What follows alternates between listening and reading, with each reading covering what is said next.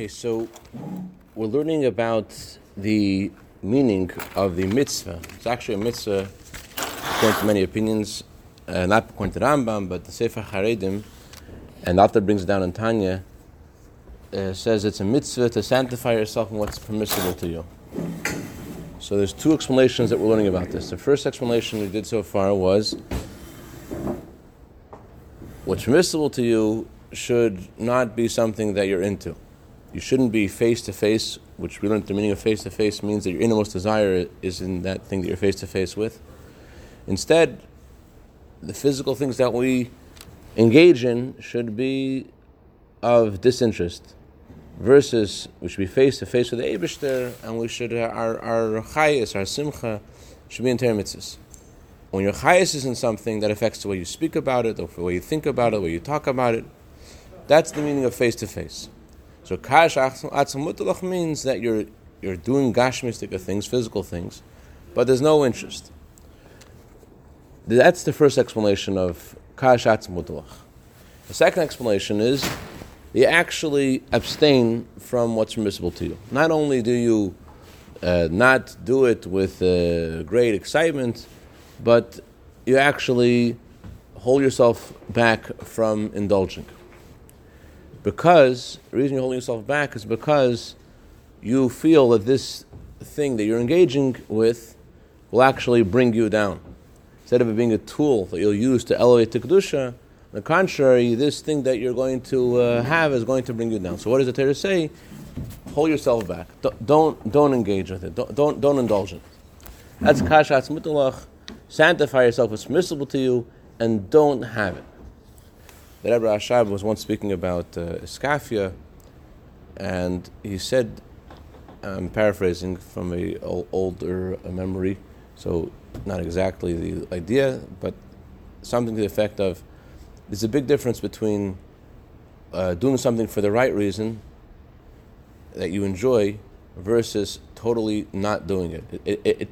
It really tackles a whole different part of your desire, your animal soul, when you actually stop yourself from doing something that you shouldn't do. Or in our situation, not something which is... Meaning, if you indulge in something, but you're doing it for the right reasons, okay, so that, and you're not into it, you're not chayes in it, that doesn't hurt or doesn't limit your animal soul nearly as much as when you actually don't do what you shouldn't be doing. Again, shouldn't be doesn't mean that it's forbidden, it's something which will bring you down. So kash atzum mutalach in short has two meanings. One is that you do something that's physical and that's pleasurable, but you don't do it because of your pleasure. You do it just externally in your heart and is into the mitzvahs that you have. Another explanation of kash atzum mutalach is they actually realize certain things in your life that aren't good for you, and you abstain from them. Okay, let's go to Ezdalt. Now we can understand on page 8. Now we can understand why in this section of the Torah, where we're reading about the laws of vows, the Torah describes the Jewish people as staffs, not as branches. The meaning of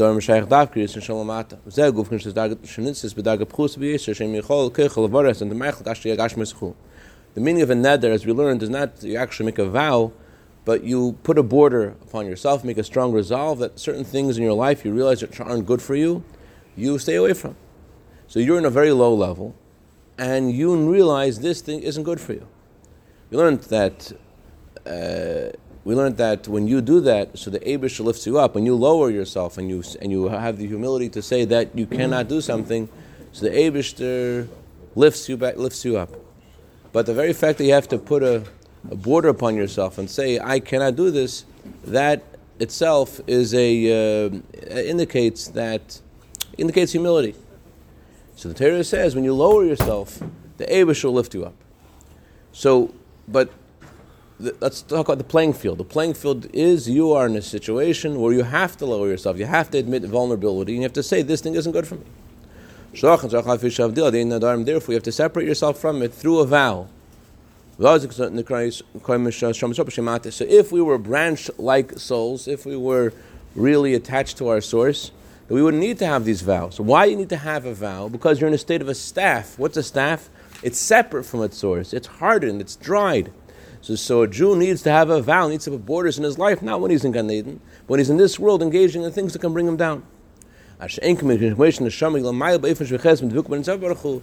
the neshama is in heaven, and it is totally united and one and attached and cleaving to the infinite light of Hashem, at that stage it's called a branch. It doesn't need to have the vows. Or if you're in a state in this physical world that you're able to use the physical thing, that whatever it may be, for holiness, and it doesn't bring you down, then you don't need the neder, you don't need the border. So the idea of needing a neder means that your neshama is in a staff-like state, unlike a branch-like state where no neder necessary. Yeah? You only need to have a border when something can bring you down. The Gemara says about this Meira, he didn't like whenever any Nazirim. No Nazirim, he always felt the Nazirim were excessive. Why are people separating themselves from wine and from this? Until one Nazir told him that he looked in the water, he saw a reflection of his face, he saw the curls in his hair, he realized how handsome he was, and he realized that this is going to be his undoing. It made him become a Nazir because he needed to put himself in check. So the idea of making a neder is when you realize, you have the humility to realize that some things in your life may be kosher, but they're just not good for you. And that means you're in a state of a staff, albeit you're not in your pristine, holy, spiritual state, but the emphasis is that this is something which, as we shall see, catapults you to the highest of levels. Well, it seems that to elevate that which is permissible is better than rejecting it altogether. But here he's making another subtle opposite point. There are two kinds of scenarios. There's a scenario of somebody who's able to elevate the physical, he's able to use it as a tool. And then there's someone who realizes that there's some things in his life which he doesn't have the capability of elevating them. And he has the honesty to say that this thing is bringing me down. That takes a lot of humility. And we'll see that explains the intro to this Torah portion. The intro to this Torah portion is this is the Word of God. Revelation. We're talking about the neshamas which are having a really hard time over here. So why are we talking about ultimate revelation? And we shall see in Ezev Hey that it's specifically this humility of neshama which realizes it has to put borders in its life that connects it to the absolute revelation of Hashem. So just like we learned about tshuva, that a person turns face to face with Hashem, and he cries out to Hashem, and he feels the darkness of this world, he wants Mashiach, it bothers him and hurts him, Mashiach isn't here, he feels the darkness, that connects him to the light of Hashem. Similarly, a person who's not feeling that neshama thing, doesn't feel neshama yearning, doesn't feel neshama yearning for Mashiach, but the fact that he has the humility to put borders upon himself and have that humility also connects him with Havaya. Let's see what say. Where's that thought going to come from? That he's missing something in life? That things bring him down? Yeah. Like that's like a mashpia coming and telling you that, like, where, if he's not on the level saying that Kedusha is everything and you're trying to connect to Hashem and Mashiach and all that, then this guy's most likely not connected at all. So why would he have the latter thought but not the first one? Where's it going to come from? Or what? Zev is asking if a person doesn't have this real strong feeling about Mashiach's coming, so how can he even realize that something's missing in his life? So there's a spectrum over here. A person can have a very strong feeling in his heart that could act as emotion. He's upset Mashiach isn't here. He's upset that he's living in darkness. He's upset that godliness isn't revealed in the world. That's one kind of state. And another person could be in a state where he doesn't have an emotion about it, but he just knows I'm not in the right space right now. I am not living my life the way I can be. Like, ever ask yourself on a scale of 1 to 10, how would it look like if you actually kept the borders that you need to keep in your life? Let's go to Eisei. And how would your life look differently if you went from a 5 to an 8? And if you went to an 8, what's holding you back from getting to that 8? What advice would you give yourself to get out of where you are, to have more borders in your life, to be where you need to be? So that Rebbe is instructing us to ask ourselves these questions. To what nidarim do you need? Or you say, Is this the same conversation as if I'm eating 4 Danishes, and I understand it's probably not good to have 4 Danishes. Having one is not going to work. I need to have 0. Is that the same conversation? It is, yes, but there's a lot of other conversations that could be had on a larger scale, and a more detrimental scale, like internet usage and. That's what Danish. Okay. Are you really giving as much as you can to this? Okay, and this is the meaning of the pasuk. Moshe Rabbeinu spoke to the heads of the matis, heads of the tribes, and he said to them, "This is the thing that God commanded us." Why does Moshe Rabbeinu say this? Why does he use that expression? This is the word of God. It's known, the teaching of our sages, the main distinction that Moshe Rabbeinu had, that his virtue surpassed all the prophets, was whenever they gave prophecy, they said, "So says the Lord." Well, Moshe Rabbeinu, on the other hand, said, "This is the word of God." Why did they say, "So says God"? And Moshe Rabbeinu said, "This is what Hashem said." What's the difference between those two expressions? The word koi means something which is just similar to something else. So, it's like this. All the prophets began their prophecy with, "It's like this." It's not exactly, but it's like this. Let's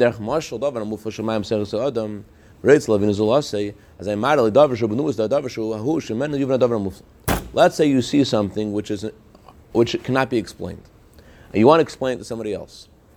So you tell him something which is similar to that thing, so that from that thing she could understand, will understand something, he'll have some inkling in that thing which is higher than understanding.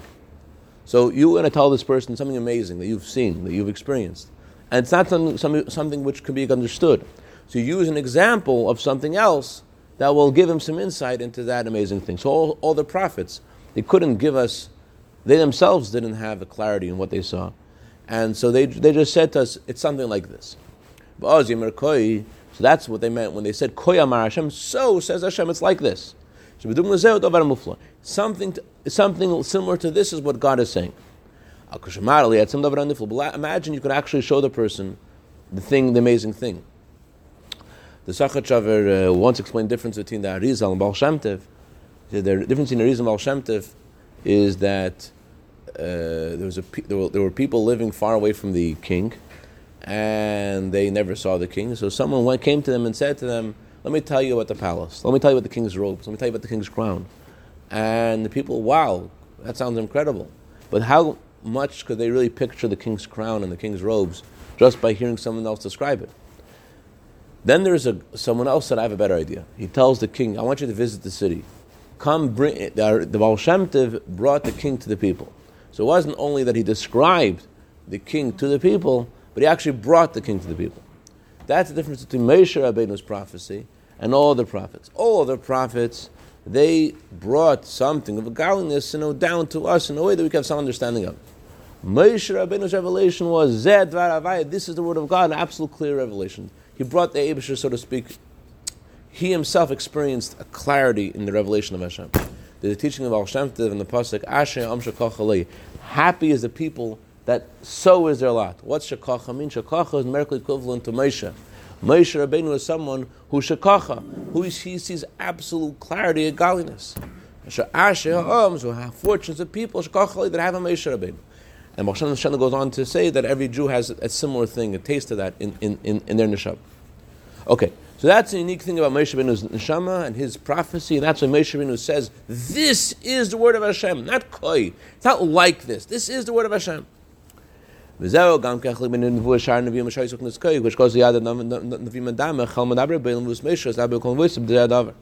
This is the difference between all the prophets. They introduced their prophecy with the words koi. So says Hashem. In the hand of the prophets, I imagine God speaks to them in a dream.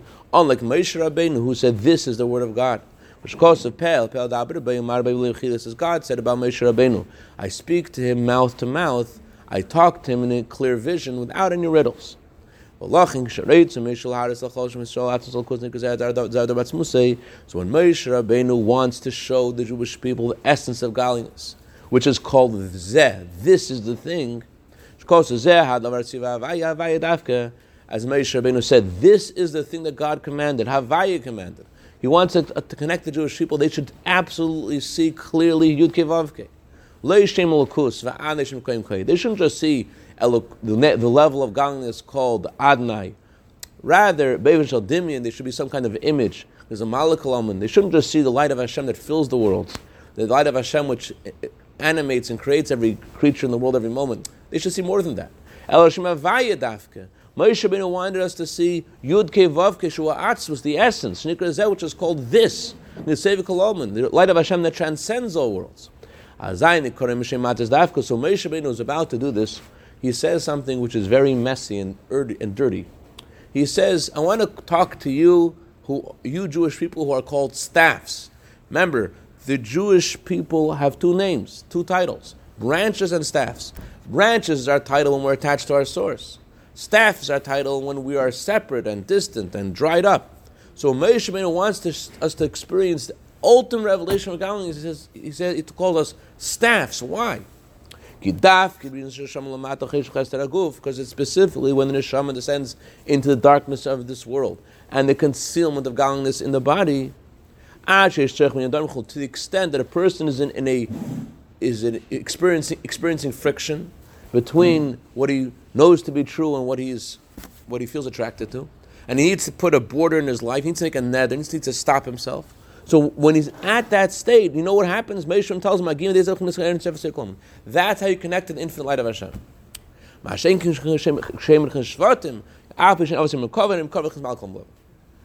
Yitzchak, and Yaakov are a chariot to Hashem. What level? They're called branches. They're attached to their source. What level can they reach? All they can reach is Atzilus. As far as although they're absolutely nullified to Hashem, they cannot get to Savior. They cannot get to Havaya. They cannot get the infinite light of Hashem. The only way to get the infinite light of Hashem is when you're in the world, in a body, in an animal soul, and you're challenged, and you have to put a border upon yourself to stop yourself from doing the wrong thing. That's how you connect to Havaya. That's to connect to the infinite light of Hashem. So therefore, Moshe Rabbeinu wants to show us, the Rebbe is phrasing it in a very interesting way. It's not Moshe Rabbeinu, on the surface, Moshe Rabbeinu is about to tell us the laws of vows, and introduces it with, this is the word of Hashem. It's like an intro to the main point. The Rebbe flips it around. Moshe Rabbeinu wants us to experience the revelation of Hashem. Zeh HaDavar. He wants us to give it. How do you get to Zeh HaDavar? Guys, this is how you get to Zeh HaDavar. The way you get to Zeh HaDavar is by putting borders in your life. By putting up a clear definition of what's good and what's not good for yourself in a subjective way, each person. That's how you get to Zeh HaDavar. If you want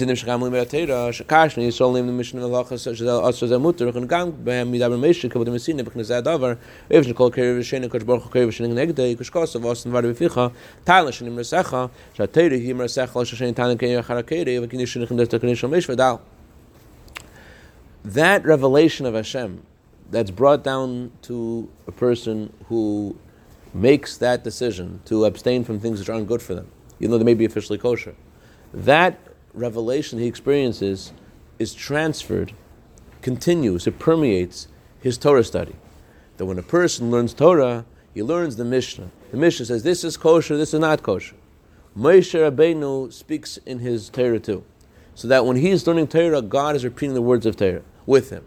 Or, like Hashem said about Moshe Rabbeinu, that the Shekhinah speaks in Moshe's throat. So the Jew experiences in his Torah study the Eibishter.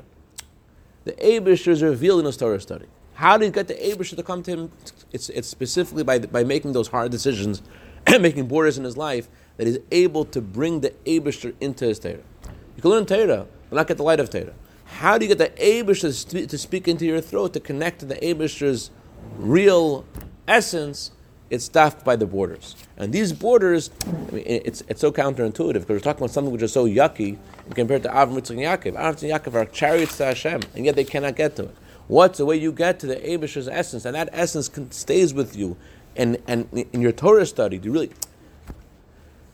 The Rebbe Rashab said how dafka, a person who has made mistakes, can get chassidus. It's dafka, a person who realizes where they are and the borders need to make, that they get the chassidus, they get the essence. Oizvav, last paragraph.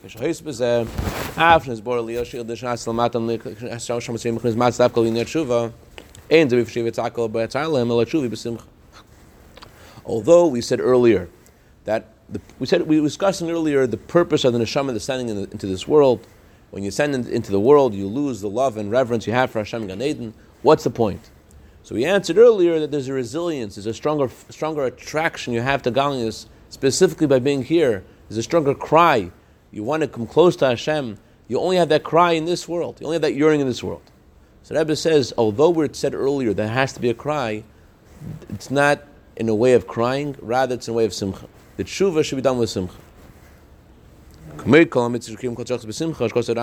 Just like the Rambam said that every mitzvah has to be done with simcha, if every mitzvah has to be done with simcha, how much more so the mitzvah of tshuva? Since Mashpia was visiting our yeshiva in Brazil, Rabbi Mishalovin, and in the middle of 9 days he started singing the Alter Rebbe's Nigun. And we asked him, we thought that was against the rules. So he said, listen, by a chasna is a mitzvah. A chasna, you have to sing the Alter Rebbe's Nigun. Chasna is a very big mitzvah. Imagine doing tshuva. Tshuva is even bigger mitzvah. You do tshuva for sure, you can sing the Alter Rebbe's Nigun. So the Rambam says every mitzvah has to be done with simcha. If every mitzvah has to be done with simcha, how much more so the mitzvah of tshuva has to be done with simcha? Then we need tshuva the Shabbos, it's just tashiv. Right? Shabbos is in simcha. That's why Shabbos has the same letters as Teshuvah. Shabbos has the same letters, Shin Beis Sof, also spells Tashiv, which means Teshuvah. So Shabbos has to have Simcha. It says in the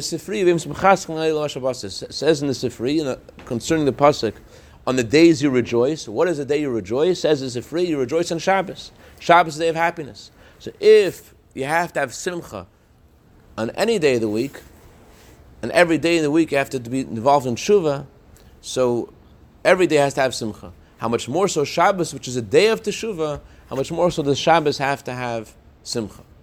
Even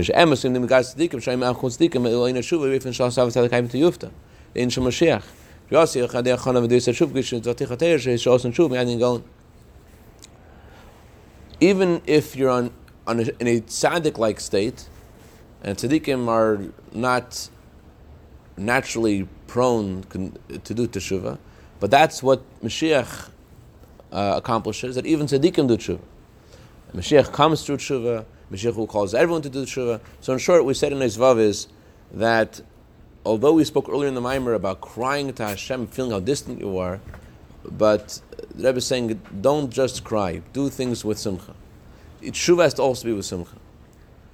There's tears of pain, there's tears of joy. So imagine, tshuva is about tears of joy coming back to your Father in heaven. It shouldn't just be like tears of pain, I'm so far, I'm so distant, I'm so yucky, I'm so terrible.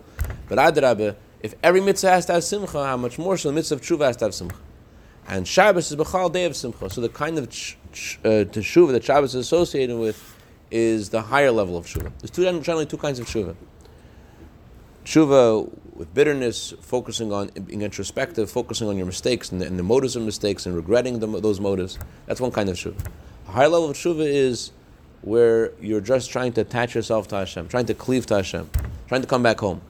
So that level of tshuva is with great simcha.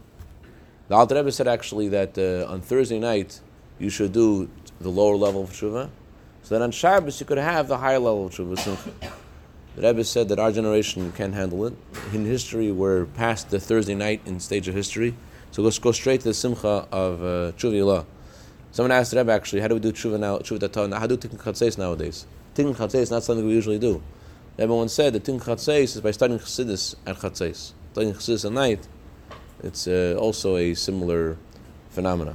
Anyways, bottom line is, the last point we did in the Maimer was, all these things that we spoke about earlier, about putting borders upon yourself, etc., don't think that you're not in the game because you have to deal with these kind of nitty-gritty low things.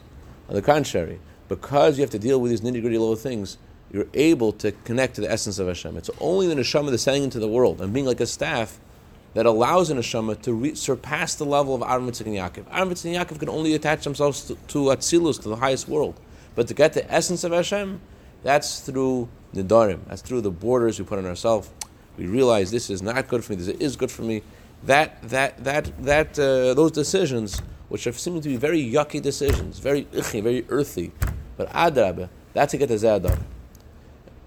Any questions, comments, criticism? And the Ikar is B'Simcha. Okay.